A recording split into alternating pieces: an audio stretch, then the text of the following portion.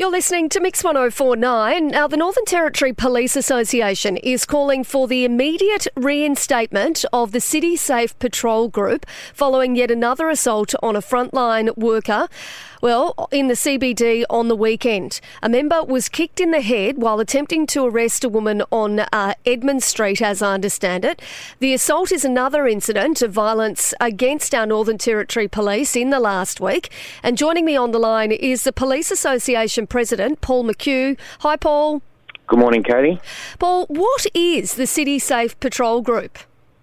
Yeah, Katie, look, it used to be a group of police who would patrol the city streets effectively, primarily on foot. They would have obviously some vehicles to assist when they needed, but it was a group of police. They would walk through our pubs and clubs in that main area down Mitchell Street and some other city streets, and just keep an eye on the general public and walk through the premises, make sure everyone was behaving, and obviously assist when things went pear-shaped. And they haven't been in place for some time now. So why did they cease? Was it as a result of COVID? Yeah, look, obviously, primarily you would think because of resourcing pressures. COVID, impacted a whole range of sections, and no doubt, they were looking for police to be in vans, and one way was to find units such as City Safe and remove them from the streets and put them back in vans, but it's had obviously a detrimental effect, sadly. Well, and we know over the course of the weekend there was obviously the incident where there was a fight, a number of people involved in a fight earlier in the weekend, and then there was the incident where a police officer was assaulted. How big a difference do you think having this group reintroduced or having this patrol reintroduced would have in situations like this? Oh, it's an enormous impact. Obviously they were high visibility patrols. They would walk up and down the beat. People would know they were there. They'd walk through the nightclubs and pubs, as I said.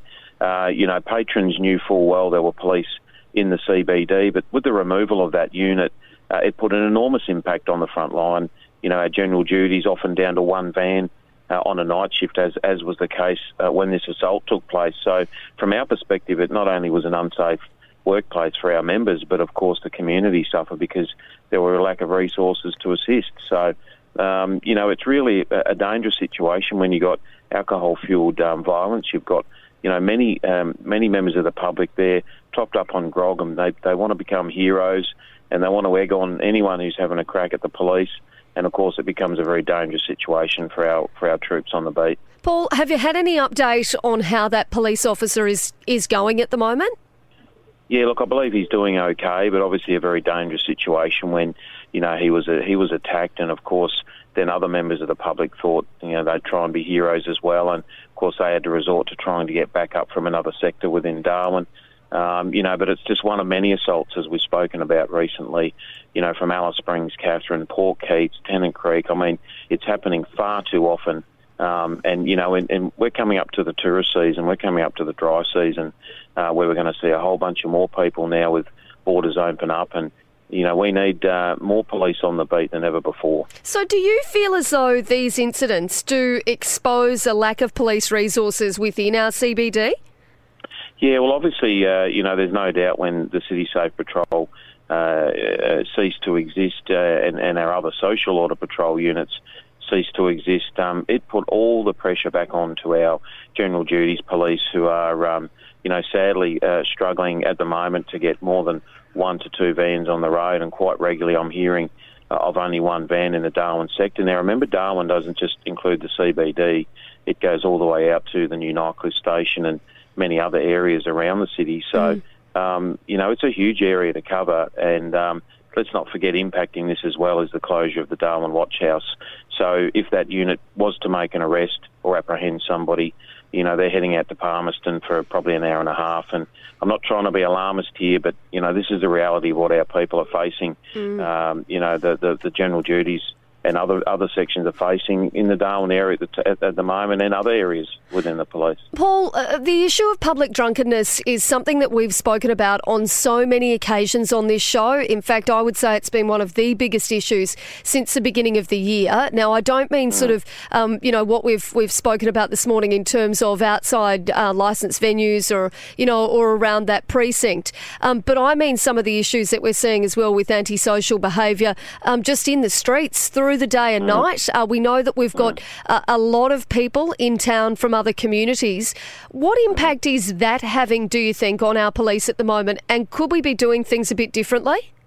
Yeah, look, it's an enormous impact, across the board, really, because obviously the more, more incidents that take place on the streets, the more drunken behaviour, the more assaults, that impacts on resourcing dramatically, not just for general duties, but for our crime members, our forensic people. I mean, it impacts across the board. And so the more we can do it in the proactive space, having city safe units, having social order units, it can really impact at the front end and try and reduce, that back end additional work required when assaults and crimes do take place. So the more we can do at the front end, the better. And obviously there's no doubt I'm positive that police management would be certainly looking at this right now and thinking, how can we find additional resources to make this happen, I'm sure. Paul, just very quickly, can you tell us what the social order units were and how long it's been since they've been operational?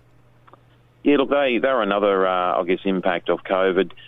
Social order primarily consisted of police officers and Aboriginal community police officers based out of the old Nycliffe station, and they would, each day work day and evening shift in all sectors of Darwin, just really focusing on that, on the drunken behaviour or social order problems. And when that disbanded, of course, that was further impacting our general duties. So you just simply don't have the time or the resources to be doing that, as well as their other jobs they're required to attend to. So it does sound as though, and I mean, I know that the Northern Territory government has obviously got some serious work to do in this space. It does sound as though there are a few levers, though, that could be pulled, even from the police perspective.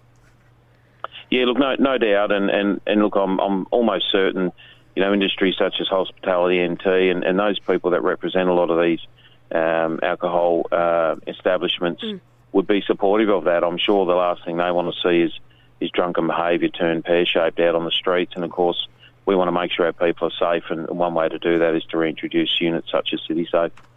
Well, Police Association President Paul McHugh, we always appreciate your time. Thank you very much for having a chat with us this morning. No problem, Katie. Cheers. Thank you.